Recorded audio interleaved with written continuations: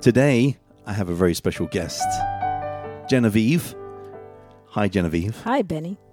And Genevieve is my priest at my church. And I'm so blessed that you're here. Thank you for sharing this time with me. I was going to do a Christmas show today, and I've been hearing a lot of Christmas music, obviously, all on the radio everywhere. And it's all about Santa Claus is coming to town and everything else. And I see everybody out in the malls and they're going crazy buying presents and everything else. And I thought, hold on a second. Somebody gave me this card, my neighbor, Queenie. Hi, Queenie. And it says, "For unto us a child is born." And it made me think, what is really Christmas all about?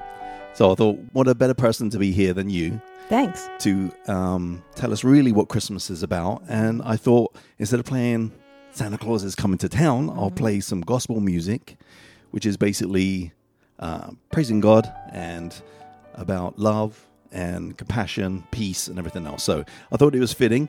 And hopefully you guys will stick around with us for the next hour, enjoy a little bit of music and some talk. And I think you really have a unique perspective on a lot of questions I've had through my life about religion. A while ago, we did a little video, but it didn't quite work out the way I wanted it to. So hopefully this will be a lot better. But thank you for joining me. I'm delighted to be here. You actually married me and Faye. Yes. In June. That was fun. That was fun. And it was just amazing. Couldn't have asked for a better experience. And so thank you for that. And also, I'm on the vestry at church as well, which is kind of a new thing for me. But it's fun as well, learning, and it's good getting to know other members at the church and doing a bit more for the church. But I'm going to start by asking you a couple questions, then we'll go into some music, okay? Okay. First of all, you're a priest. Yes, I am. Right. Now, when I picture a priest when I was growing up, I instantly thought of a man. And then you get pastors, ministers, bishops, the Pope, and so much more. So what are all these positions? And is it like a hierarchy thing? It really depends on who you talk to. Certainly, there are some people who would say it's definitely a hierarchy. But for some of us, and for me in particular, it's just different forms of service, different forms of being with people in the world and being hopefully some sign of God's presence to them, because there's a big world out there with a lot of darkness and a lot of needs, and we need to be light. So it's just different ways of being present. Right. But in your position at the church, priest, so you're basically kind of a manager of the church, I guess, or the boss there. How would you define your role there? I would definitely not say I'm the boss lady. Okay. Cut that one out. I would say, I was talking to somebody today, and they were trying to figure out what they do in their church. And so we talked a little bit about what I do, and what I said really was, it's really being simply someone who can help a group of people who have come together to find some sense of God and some awareness of God in their lives, most often because people have met some dark times and some hard times, and so they come together looking for something more. And the job of the priest is really to sort of create a space where they can meet God, and that's really what it is. And along the way, you do a lot of other stuff. Right. That's sort of the boss lady stuff, but that's really not the essence of what you do. The essence of what I do is to try to open a space so that people who have something in their hearts that they're carrying and that's challenging can find a space to meet a God who can lift them up. Right. Now, what's confusing to me is when I drive around, I see all these different types of churches in the local area. There's Catholic churches, Christian churches, Protestant churches, Baptist churches. Why is there so many different types of churches? Why is there so many different types of beliefs and ways of doing it? It's confusing for me. I mean, from layman's terms, these are all the questions I had growing up. Like, this doesn't really make a lot of sense to me. So yeah, and people who grow up with it making sense to them usually have just one perspective. But when you start getting to know all the different ones, you realize it's just like different branches of a big family, that's all. There's a huge family of people who choose to follow Jesus is basically what it is. And as we follow, we sometimes pick different roads, just like a family. And so we end up with different branches. So we're the Episcopal branch of sort of this tree, which is the Jesus movement. And that's who we are. Right. Okay. I was lucky enough to meet you, actually. It's funny you say that people often in hard times and strife, they turn to church. Before I met you, I actually turned to faith because I went through a divorce and I was really in a bad space in my life at the time. And I was not expecting, actually, to turn to religion at all, actually. But all I knew is I was finding it extremely hard to just cope in life, period. And I met a friend of mine at the mall who I haven't seen forever. And she asked about me. She said, "How you doing? Well, how are the boys?" And I said, "The boys are good." And she goes, "How are you?" And my ex-wife, I'm not going to say her name. And I guess she noticed a change in my demeanor. So she was like, "Do you go to church? I'd like to invite you to my church this weekend. Come and meet some people." Because she just sensed that I was in a dark place. So I was about to go that morning. We arranged to meet. And then she texted me and said she couldn't come. But I still felt this burning desire, like I needed to go for some reason. And I was actually suffering with so much anxiety and depression at the time that I could hardly even drive. Yeah. But somehow, some way, I got there. The first person I met was her father, which was funny. And he invited me into the sanctuary, and it was just very, very welcoming. And it was a black church. There was a lot of noise and singing, life. And it was just like, it was amazing. But then when the pastor came in, he reminded me of Barack Obama, that kind of presence about him, just demanding. Like regal man, demanding, but very calm. He enunciated everything just perfectly. And he just talked from the heart. It was like, why do we come to church? Why do we even come to church? Why are you here? And then he basically proceeded to talk about all these different things that were just basically common sense, like try to live right, try to do right by others, be the best you can. There was nothing really biblical or magical about it. It was just like common sense stuff, and also just be as honest as you can. And I went through a lot, and there was a lot of stuff that I needed to get off my chest. Yeah. So it was on that day that I was saved, because he said, "Look, do you want us to pray for you? Do you want to be welcomed into this house?" And I'm like, "Yes." And I remember shaking and everything. And basically him and the first lady, his wife, put their hands on me, and I felt this warmth, and basically said that you're forgiven. And it was such a release. And he said, and he forgives you. And then what a relief. It was just like, my whole body was shaking, and it suddenly just was this peace, this calm. And I thought, wow. It was like a magical experience, right? So I understand how people can kind of feel that, the spirit, so to speak. So that was my kind of journey into it. And then that church moved around and stuff. Yeah. And then I moved to Hawaii and everything else. And then I came back. And then I met you through, there was a shooting at Parkland School here in America. And loads of kids died. It was awful. And then your church was gracefully giving up the space for March for Our Lives. Yeah, March for Our Lives. Yeah. To basically create posters and go on this kind of protest kind of walk, I guess. It was pretty amazing. It was, and that's the first time I met your kids too, because they came in and made posters. That's right, yeah. That's when we met. And one of the things that you said there that day, actually, is the reason why we're here. Because I noticed at the church there was blacks, there was whites, there was old people, there was young people, there was a lot of gay people, there was people that look like punks and different color hair and everything, right?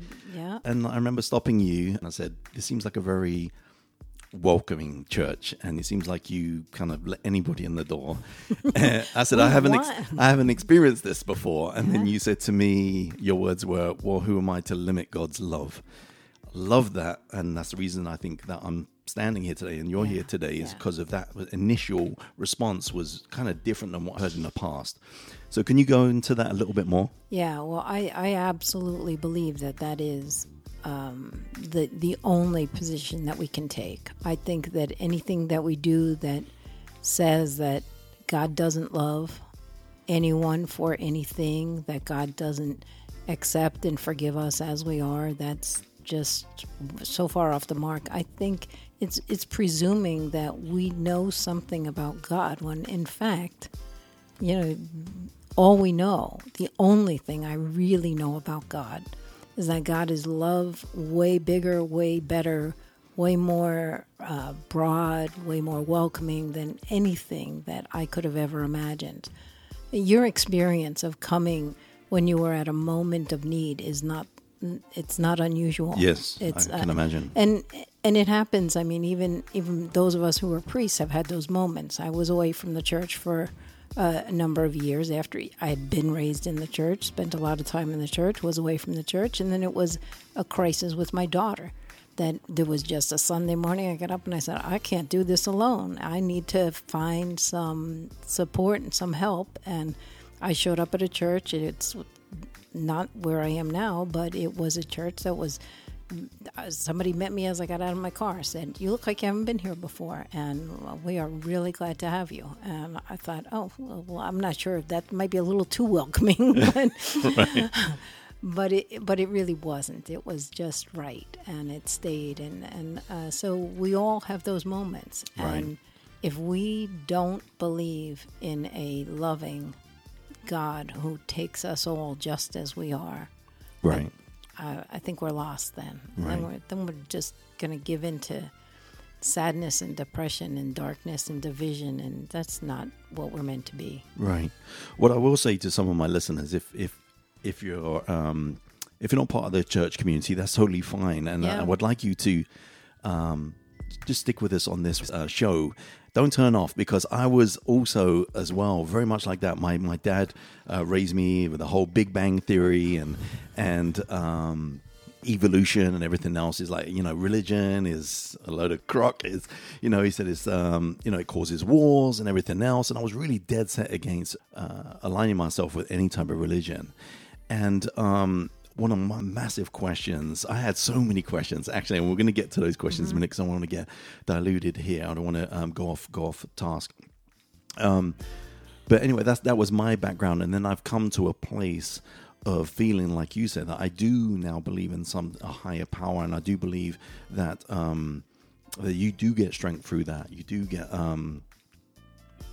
support, guidance, and everything else. And when you have a community in church as well, it's very uplifting, and it's like a family. But what your dad said wasn't totally wrong. People do use religion to divide an awful lot, and that's never a good step. I don't believe that that's what we need to use it for at all. Right. Okay. Well, let me ask you another question here, because as Tom, we're actually recording this on Christmas Eve, and I'm going to post it on Christmas Day, and the whole reason of Christmas Day is to celebrate what? You want me to give away my sermon? Yeah. Well, no. So, the reality is there's a question that I think we all answer when we come to Christmas every year, and it is, why do we do this thing of celebrating the birth of somebody who came 2,000 years ago? Why do we repeat and sing songs and come together and make it a huge festival, when in fact somebody lived 2,000 years ago? I think about this, and I think, 100 years from now, nobody's going to celebrate the day I was born. That's for sure. Right. So what is it about this? And then when you go back to the story, what we celebrate on Christmas is really hope. What we celebrate on Christmas is that there was a world that was struggling, and a world that had a lot of pain and a lot of darkness, and a child came into this world, and that child brought hope and light and gives us a way of making it through the dark times. Right. And so that's what we're celebrating. Right. And it's not so far-fetched to imagine, if you guys can just, I'm not trying to convert anybody here. I'm just trying to say there are like some amazing examples of people that just really can almost change the world. Martin Luther King, a great example, somebody that can just create a whole movement and change people's lives. So it is a celebration of an individual that basically changed a whole way of thinking. I'm going to play a song, actually. I was playing you a little bit earlier on. It's called Jesus, and while we're on the subject, it's by Kem, and it's featuring Patti LaBelle and Ronald Isley from the Isley Brothers. And straight after this song, we'll come back with more chat with Jen. Thanks, Jen.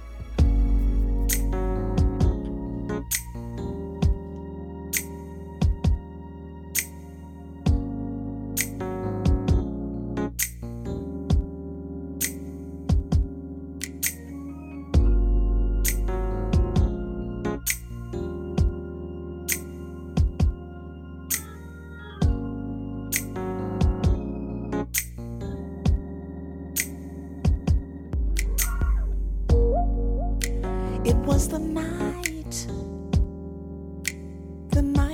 of his birth. Heaven was satisfied that there would be peace on earth. All creation, every power, every life would call on his name. Children, love has arrived, and you know the world will never truly be the same. Sing Jesus, Jesus, Jesus.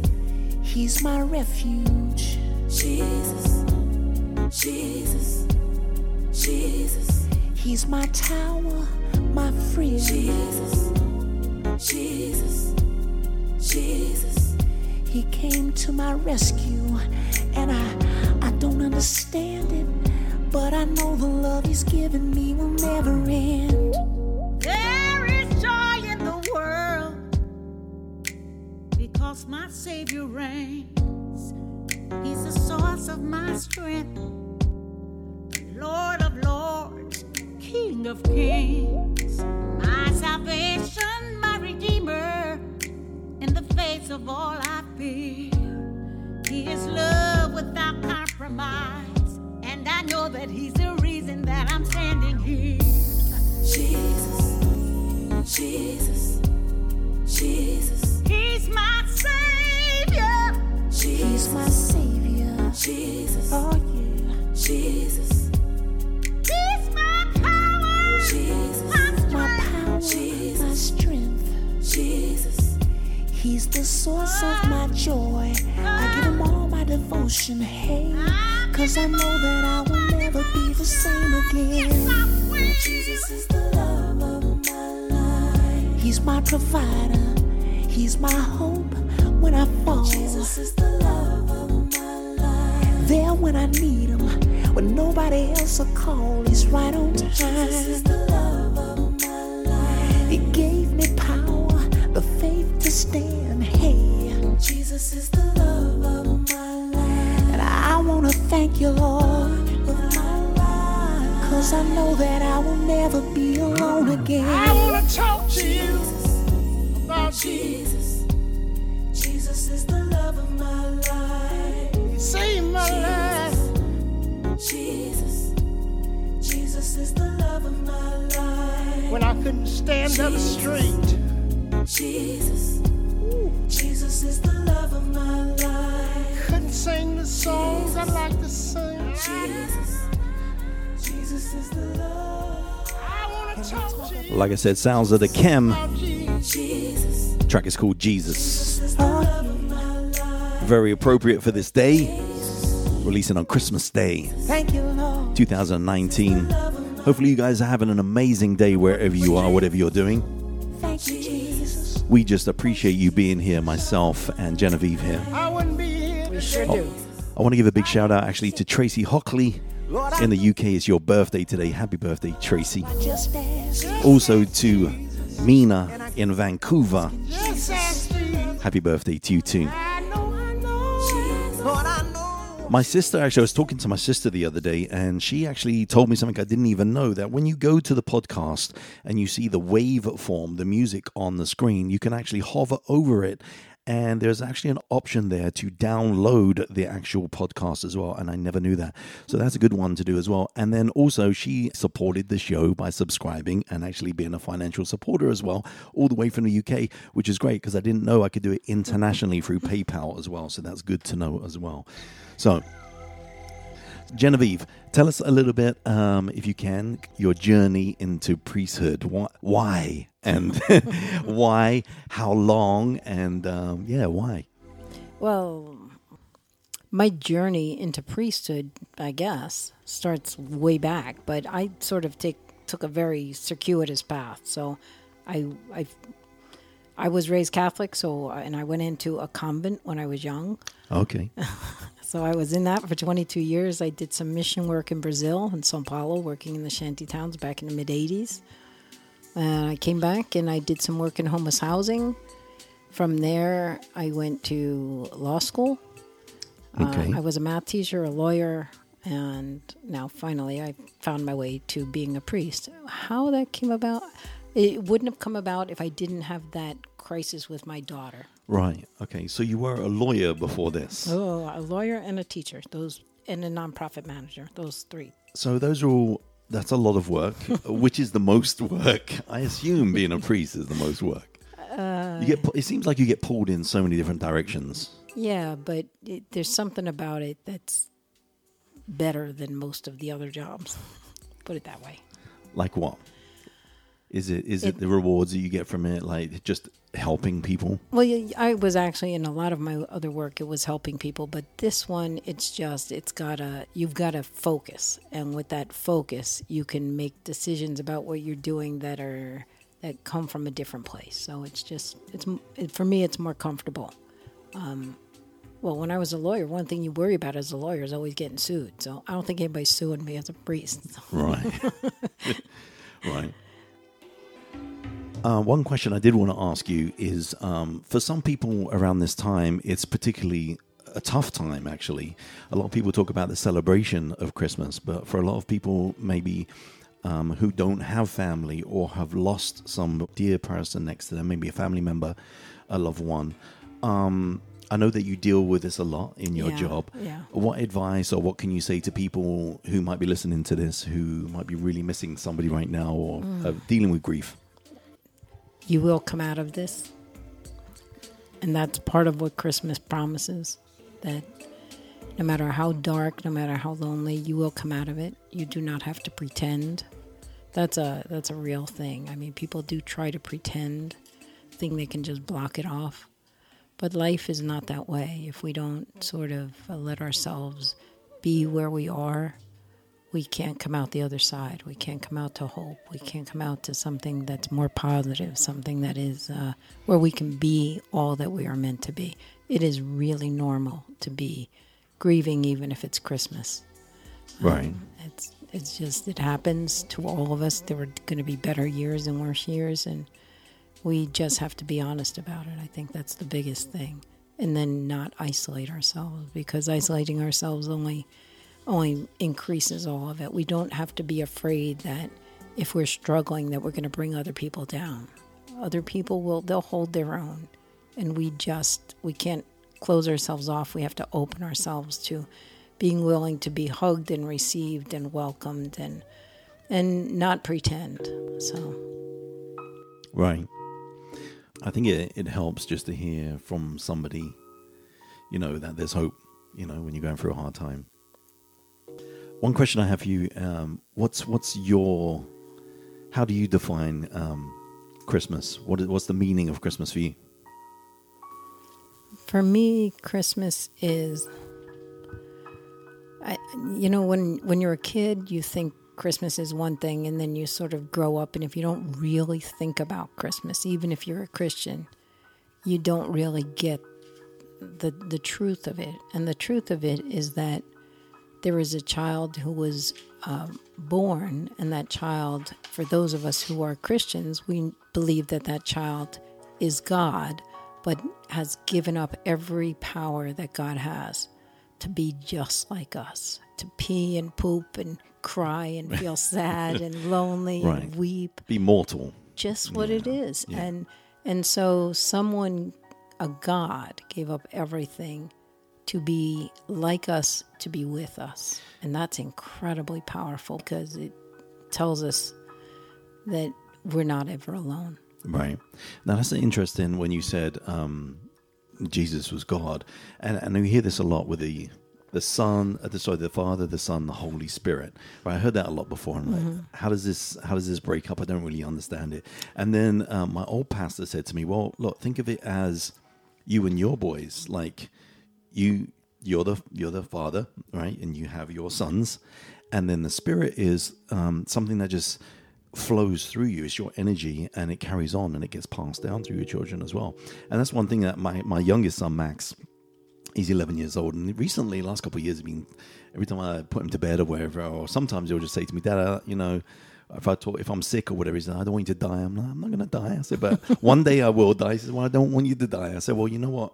To be honest, I don't think I really am going to die. Well, physically, I won't be here, but everything I've passed through you and your brother and different people I've met through my life, my core, my spirit is going to carry on. It sure will. So, is that kind of similar to the Father, Son, and the Holy Spirit? Yeah, I think it's as good an analogy as we could find. It really is. It's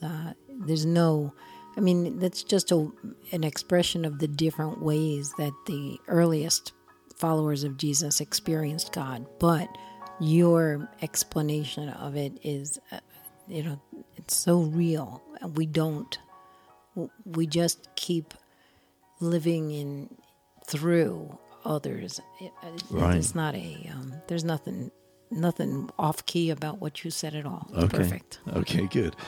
At church the other week, you said something that I think was a great analogy, and I'll share it with you again because I don't know if you remember saying this, but I thought it was just really good. It just really hit me. You said that imagine if you're at a party, right, and you're in a crowded room, and just imagine a really, really famous person being there. Like for me, it would be like Stevie Wonder or Marvin Gaye or somebody that I really admire, right? Mm-hmm.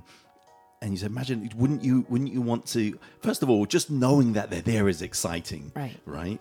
And everybody's telling you that they're there, so you believe that they're there. Mm-hmm. But wouldn't it be great to get to know them? Yeah. Have a relationship with that person, and obviously you want to go over there and you want to say hi. You want them right? to pay attention to you too. So you said, what about if you replace that person? Imagine replacing that person with Jesus in your life. It's like, imagine just that same kind of scenario. Imagine Jesus was in the room, and everybody's telling you he's there. So could you speak on that a little bit? Because that was really interesting, and I think that was a great analogy for people to kind of just get a grips of it. No, I really do think that, Jesus, God's Spirit, however you define it, is present with us all the time.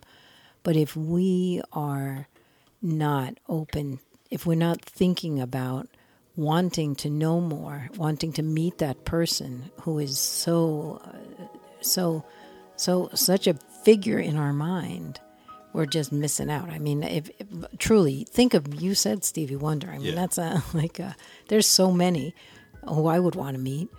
But if I really was told and believed that they were in the room, believe me, I'd find my way. I would really find my way. You crawl on the floor, you make your way around the corner, you get to that person because you really want to know, and you want to look at them face to face, and you want them to see you. Right.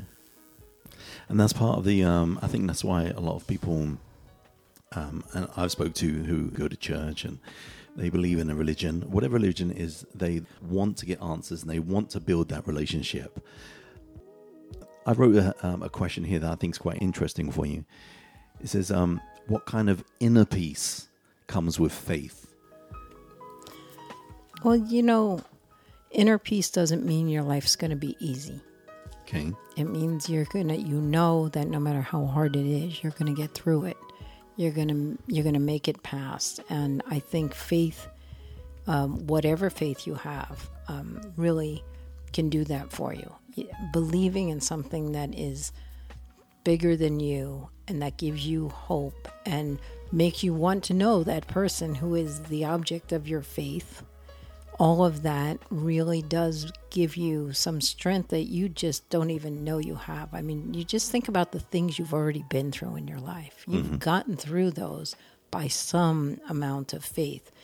And the more you can sort of get to know that person, who, however you envision that God or that power that is the source of your faith, the stronger and more peaceful, you will find your life. It doesn't mean your life's going to be easy. That's the hard part, because we tend to think we get peace with an easy life. Right. Doesn't happen. Right. And the reality is we all go through things, and I think we go through things and we learn, and hopefully we grow through those things.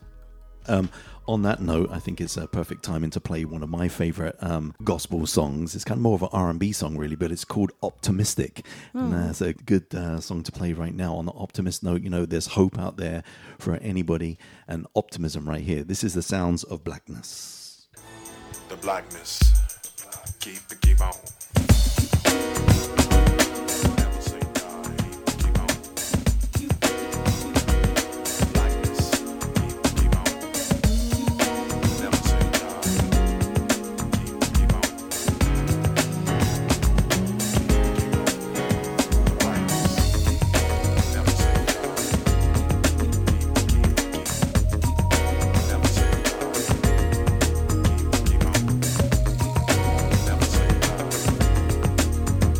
Blackness. Never say die.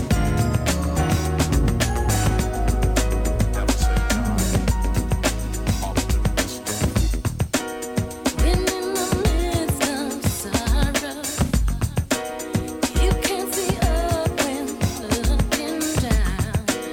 A brighter day tomorrow will bring.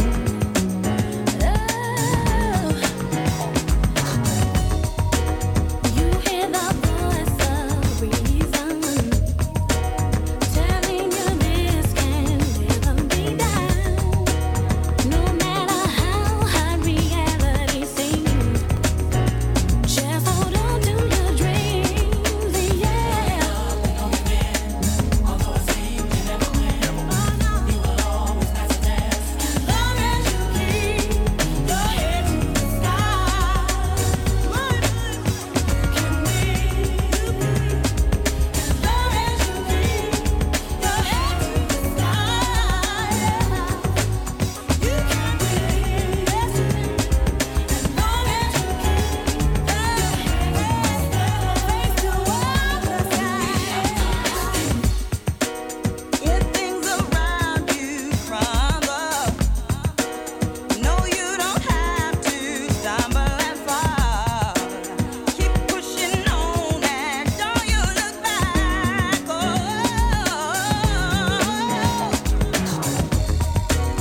I know the storms and strife cloud up your outlook on life. Just think ahead and you'll be inspired to reach higher and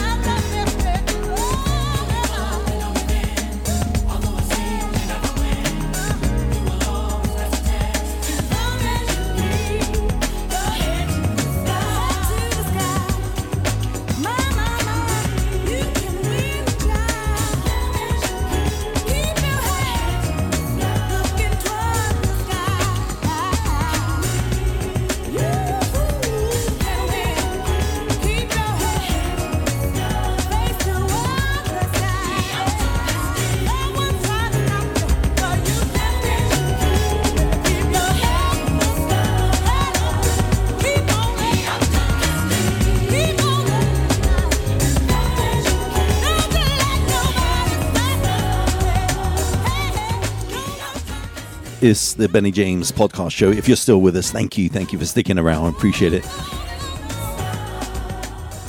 We got Genevieve here, priest at my local church. Absolute honor for you to be here. Thank you so much. I'm delighted.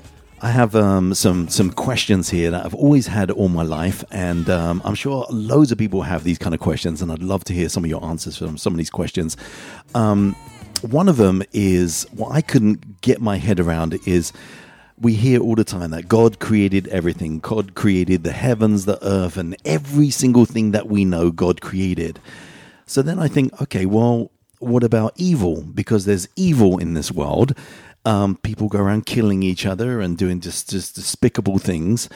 And God created everything. So if he created everything, like, if you're making a cake, you have tons of ingredients, and you put those ingredients in a bowl, and you put it in the oven, and it makes a cake. So one of the ingredients, surely, in this world, the existence that we have, is evil, and it came from somewhere. And if God made everything, so what's your answer to that? Because I'm sure many people have asked this question. That is the question that gets asked many, many, many times. The way I see it, it's not an ingredient that God put into the world. The ingredient that God put into the world that allows evil to arise is that God didn't force us to love. If God forced human beings to love each other, there would be no evil.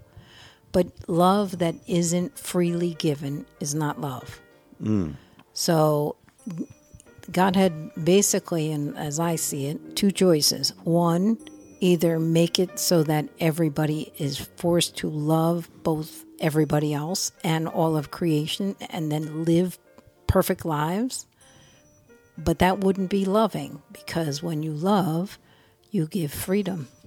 Yeah, it's choice. Yeah. And so when God created, God gave us the capacity to love, but didn't force us to love, because a forced love isn't a love at all.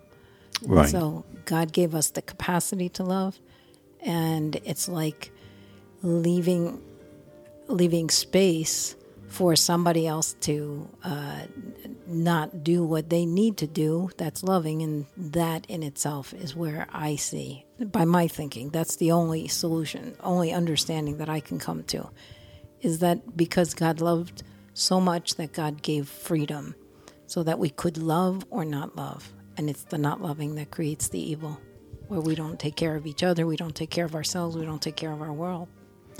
So basically, just like a cake, you put the ingredients in, and it could overflow and spoil the oven. We can overflow in our different types of emotion, our free emotions, our free choice of what we want to do. That could overspill and end up becoming hate and bitterness and evil. Yeah, or it's sort of, if you're thinking of a cake, maybe, it's sort of like if you put in baking soda and the baking soda doesn't do what it's capable of doing, and it doesn't, or whatever it is. I'm not a good baker, so I'm sorry. Whatever it is that's going to make the cake rise, Right. if it's not going to do what it needs to do, then the end product is going to be a lot less than satisfactory. Right. Okay. Well, think about that one for a second. Digest that one for a second, guys. One other question I want to ask you, which is something that is, I still to this day can't really comprehend. If God is all powerful, why do we have things like famine? These disgusting things when we see on the border, kids dying, or just atrocities. What do you call it? Hurricanes and all the rest of it, where people just dying in the masses, right? Hunger, homelessness. It's like, I'm sure many people will say, well, if there's a God, why doesn't he just click his fingers and fix it? I'm absolutely with you, but I go back to that same answer, that I think that the only way to fix it would be to force us to love, and that wouldn't be love.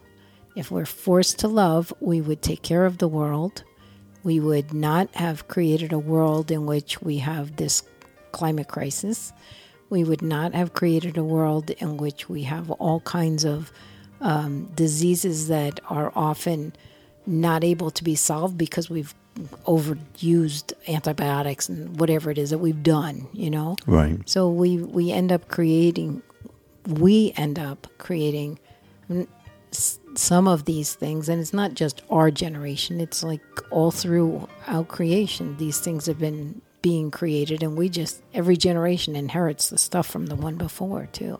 God could step in and take care of it all, but that wouldn't be loving, because we would not learn how to love. We wouldn't love. Going back to the father and son, with me, that example for me would be like if I love my kids to bits and they know it. I know you do. Right. And they're great. And it would be like me stepping in and saying, you can't love you can't love this person because that's not the right person for you or whatever, sticking my nose in basically and trying to prevent something from happening. And that's not love. And love is letting go and letting, you choose, I want you to be happy. This is what I want. Yeah, my daughter moved to Australia. As a mother, I would have loved to say, no, you can't move to Australia and marry the man that you love. Right. But that would not have been the loving thing to do. That's not love. It's not love. If I Right. restrict her freedom that much that she can't do what she feels within herself, that's not love. Right. Wow. Okay, we're going to play one more song here. Stick with us, guys. Appreciate it. We've already 40 minutes through the show, so we've got about 20 minutes left. Hopefully you're having an amazing Christmas. And like I said, if you're with family and friends, that's great. If you're by yourself, then you're with us. And It's a good place to yeah, be. it's a good place to be. And if nothing else, you've got hope and dreams and so much more. So please keep it locked with us. I'm going to play some Yolanda Adams now, one of my favorite gospel songs as well. This is called Open My Heart.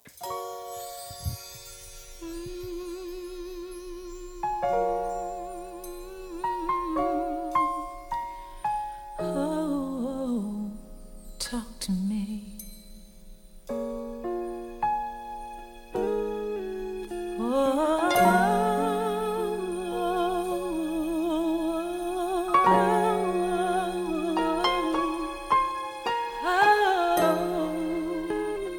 Talk to me.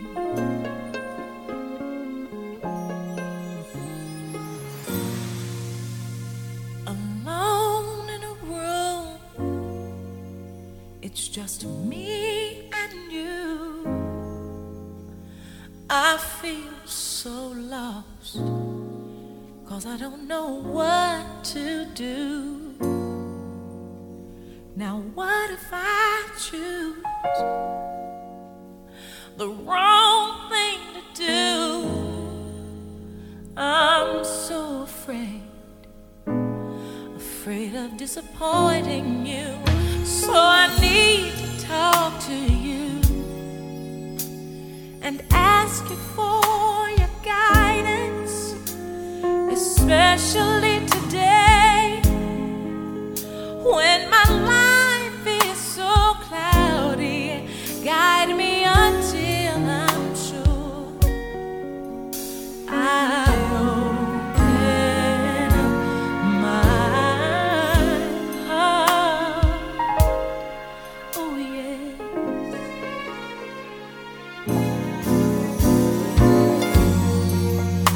My hopes and dreams are fading fast. I'm all burned out, and I don't think my strength's gonna last. So I'm crying out to you, Lord. I know that you're the only one who is able to pull me through. So I know I need to talk to you and ask you for your guidance, especially today when my world seems so cloudy. Lord, guide me until I'm sure I open up my heart. Oh yeah, yes I do. So show me how to do things your way. Don't let me make the same mistakes over and over again. Your will be done, and I'll be the one to make sure that it's coming out. And in me, I don't want any doubt. That's why I wanna talk to you, yes I do, and ask you for Wow. guidance, Wow, wow, wow. Yolanda Adams, her voice is Amazing. crazier. All right, let's get on to some more questions here for you. When we spoke last time, when we did that video thing, I asked you some kind of controversial stuff here that you had some interesting answers to. Now, I said to you, the Bible, it wasn't handwritten by God. It was surely written and printed, written by hand and then printed later on and changed and changed and changed over thousands of years. So men wrote the Bible, and just like us as humans, don't we embellish our own stories? And so when some people, when I've asked in the past about the Bible, people just say, it is what it is. It is what it is. Just accept it. It's like, and I'm like, well, I have questions, and this seems like a bit. Yeah. So give us a little bit of feedback on what your take is on the Bible. Yeah, well, I do believe that the Bible is the story of God and a people, and it's their story. It is a story of a family of initially the Hebrew people, and then afterward all the followers of Jesus. But just like all families, we all tell the story the way we want. In my family, I grew up one of 8 kids.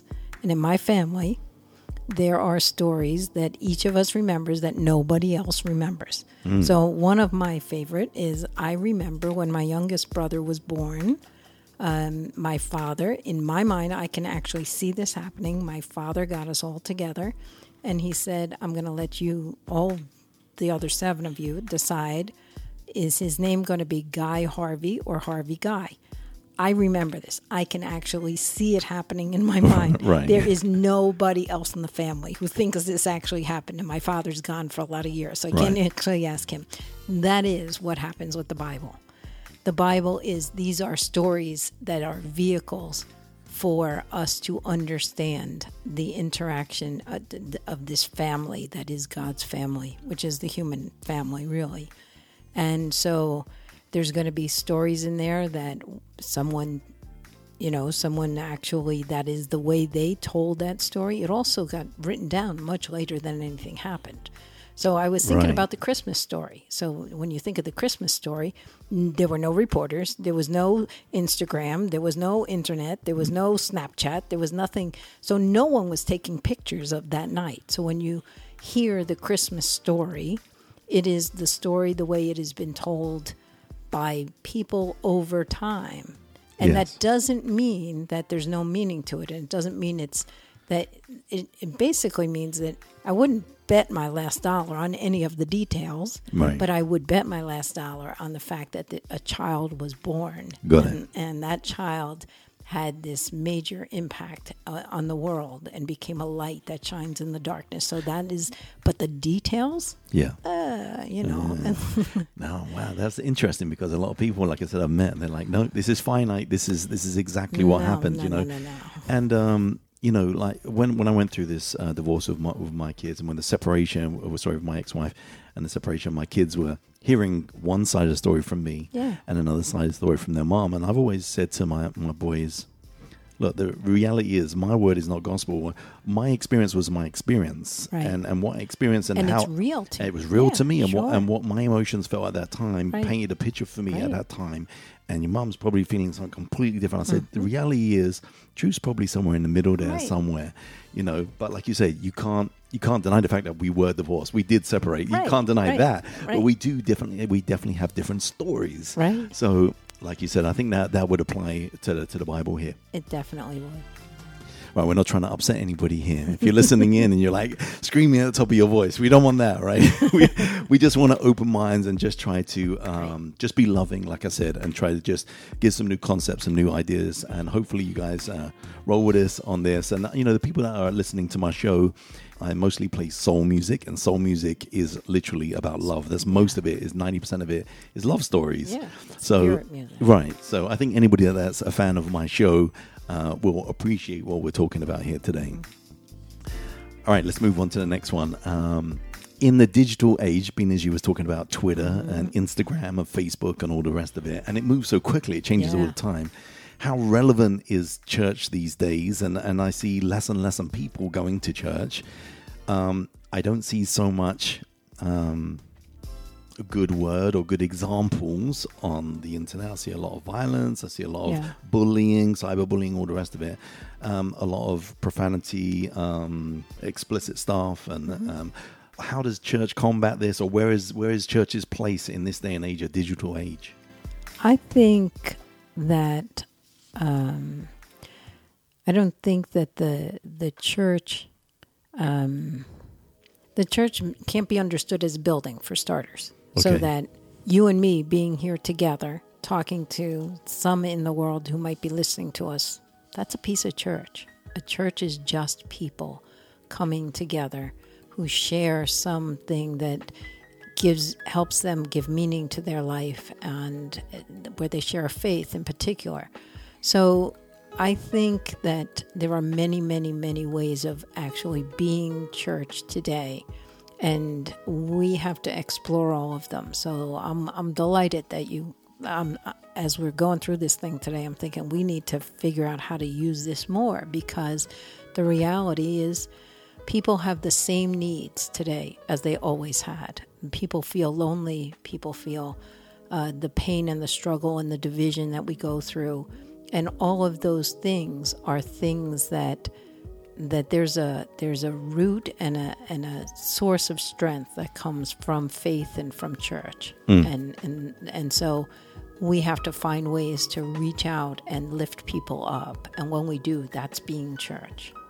That's being church. I like that. I've never heard of that saying. That's being church. Yeah. It's a way of life. Yeah, it is. It's a decision that you make.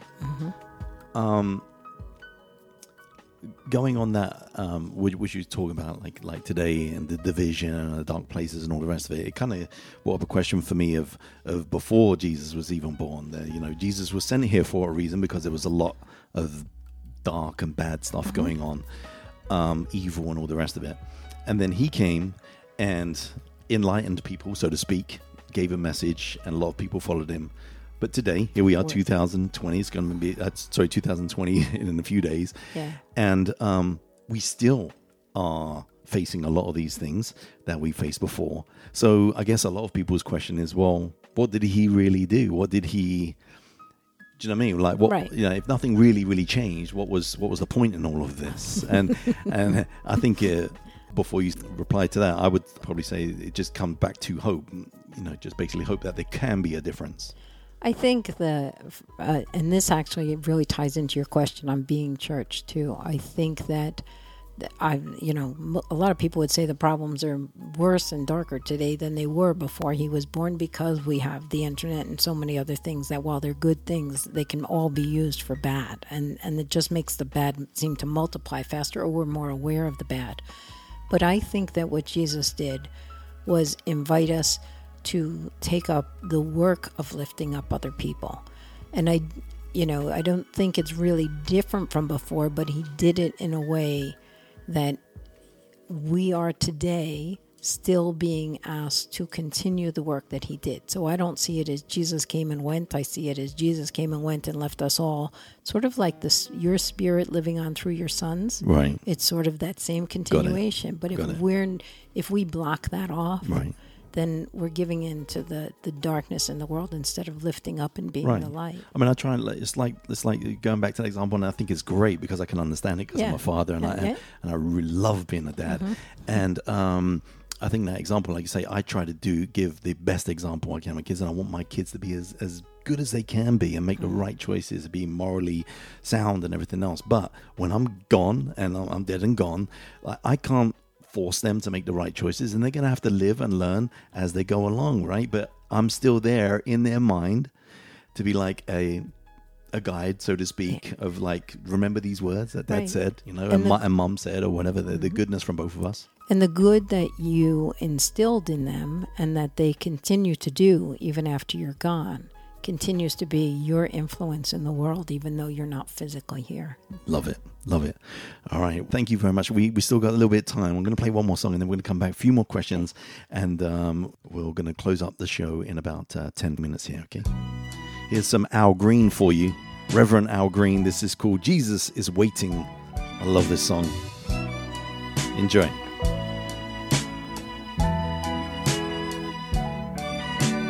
Jesus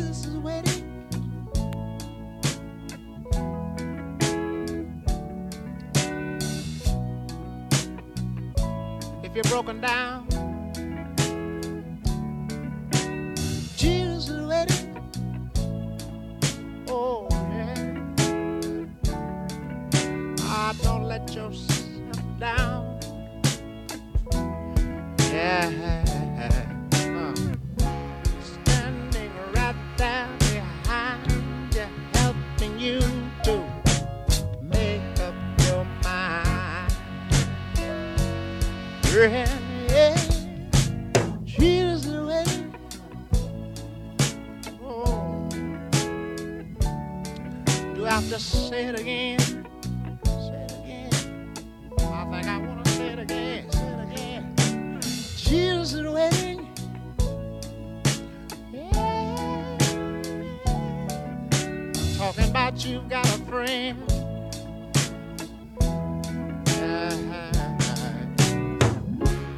Down in your heart and say a little prayer just for me.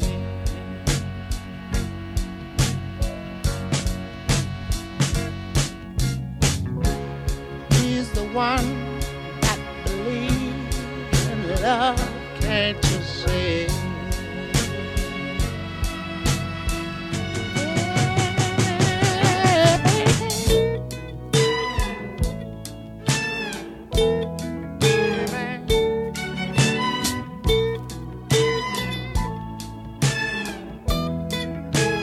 Let me just say that Jesus is waiting.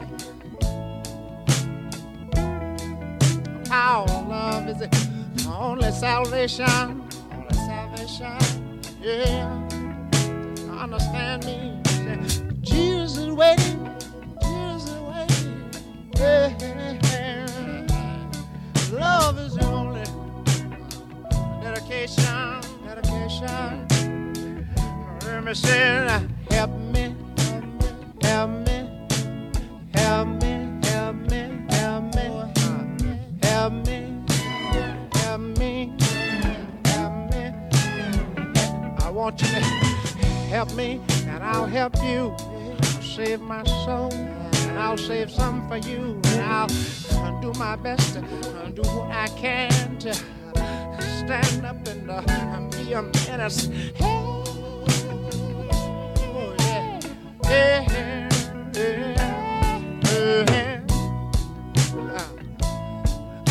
I just want everybody to know that Jesus is waiting. Yeah, Jesus is waiting. Jesus is waiting. Jesus is waiting. Jesus is waiting. Yeah, I wish the band would just bring it.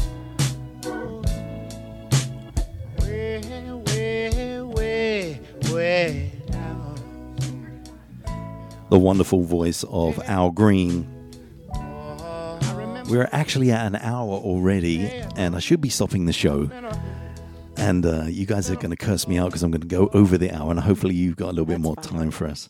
I won't keep you that much longer. I know you got a busy day today because it's Christmas Yeah, Eve, it sure and is. you have service tonight, you have service tomorrow, and there's loads of different people. I see your phone just blowing up, and people just wanting to reach out to you and get some of your support today. So thank you again for being here. Appreciate it. One of the questions that I had is, do you believe that our life there's already a destiny? Like, there's no way we can change. Like, if I'm going to get hit by a car tomorrow, I'm going to get hit by a car tomorrow. What's your take on that? Nah, not there. Not there at all. You're not there at all. Not there at all. Okay. I can't go there. It's just, I still think that there's plenty of options for us to enter, to change course. I have one of my uncles is in the hospital, and he's like, we think he has like 9 lives. And his daughters, because they thought he was going to die like 9 times already, and I'm not joking. And every time, so I saw him last Thursday, and I thought, this is probably the last time I'm seeing him. He's out of ICU again. Yeah. And his daughter attributes it to, this is a man who every time he hits an obstacle, he sets a different goal and he finds a way around, and he just keeps going. That's amazing. It is amazing. I think a lot of our lives, and I've been watching some things recently and trying to change the way I think. Because my mum's an optimist and my dad's a pessimist, and I tend to go on the pessimist side of things. But I'm really trying to change that about myself, and I really believe that now more than ever, that it's a state of mind that keeps you healthy, it keeps you in a good place. It does, absolutely. Talking about that, about people almost dying and people dying, and I don't want to get into the depressive part, but this is actually quite uplifting. Actually, you helped me out with this because I was always really scared of death. Oh. And you said to me last time we spoke on the video thing, you said that you've had to deal with seeing a lot of people die. And it was really interesting, your feedback actually, about how 99% of the people that you see go, it's very peaceful and they're ready. Yeah. Can you tell us a little bit about that? Because that really made me feel, wow, okay.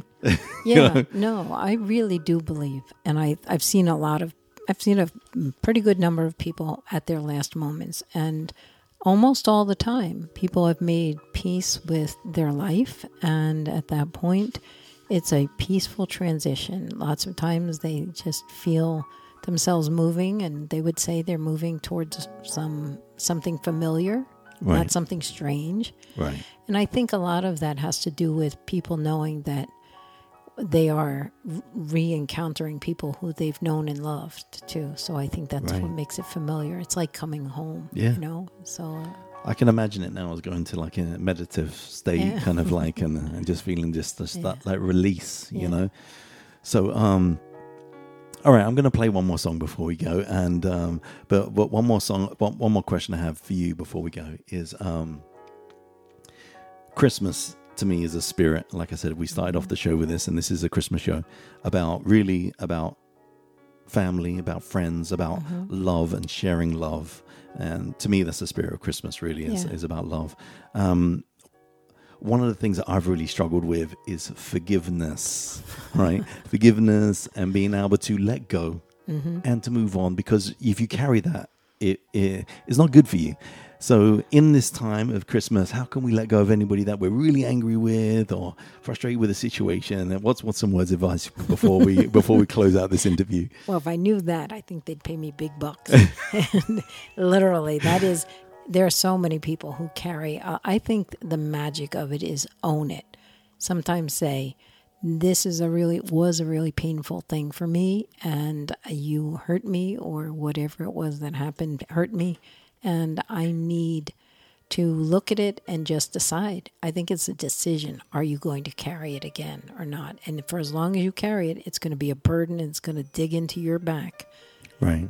But if you decide to let it go, it's really a decision. It just is. You take it out, you look at it. It's like a rock in the sack on your back. You take it out, you look at it, you say, I don't need to carry this thing any longer. It's not actually helping me stand up straight and move forward. It's actually inhibiting my ability to move and grow. And then you can just let it go. Love it. Love it. All right, guys, you heard it. So let it go. It's Christmas. Yes. Enjoy. And I really, really wish everybody an amazing time this Christmas. And in 2020, I really hope that every single person listening right now has the most incredible 2020 next year, the whole year. Let's all really, really enjoy it. If we put our minds to it, you never know. I'm hoping it's going to be my best year yet. I think it will be. There you go. All right, I'm going to play one more. Thanks, guys, for tuning in. Thanks for pressing play. Please subscribe. Please share this with your friends. Remind them, this is what Christmas is about. And share it with your friends. Post it on your pages or whatever. We really, really appreciate it. And I will be back next week with another special guest, actually, to talk about the new year and the new you. So keep it locked here, right? And this last track for you is by Marvin Sapp. And the track is called The Best in Me. He saw the best in me when everyone else around me could only see the worst in me. I wish I had a witness tonight. Said he saw the best in me. I guess I'm the only one that got this testimony. When everyone else around me could only see the worst in me. Can I tell y'all one more time? One more time. I said he saw the best in me when everyone else around me could only see the worst in me. I wish I had a witness tonight. All I need is one. Hey, he saw the best in me when everyone else around me, yeah. Everyone else Could only see the worst in me. Does anybody have that testimony? When folk walked you off, said you would never make it, what did he see? He saw the best in me. When everyone else around me is, Everyone else could only see the worst in me. Can I tell y'all one more thing? I just need to tell you one more thing. Listen to this. See, he's mine, and I am his. It doesn't matter what I did. He only sees me for who I am. Does anybody know that tonight? Oh, see, he is mine, and I am his. Said it doesn't matter what I did. See, he only sees me for who I am. Help me sing it. Yeah, girl. Said that he is mine. He's mine. I'm his. I'm his. Said it doesn't matter what I did. Matter what I did. He only sees me for who I He am. only sees Yeah. who I am. Yeah, said he's mine. He's mine. I am his. I'm his. It doesn't matter what I did. Matter what I did. For he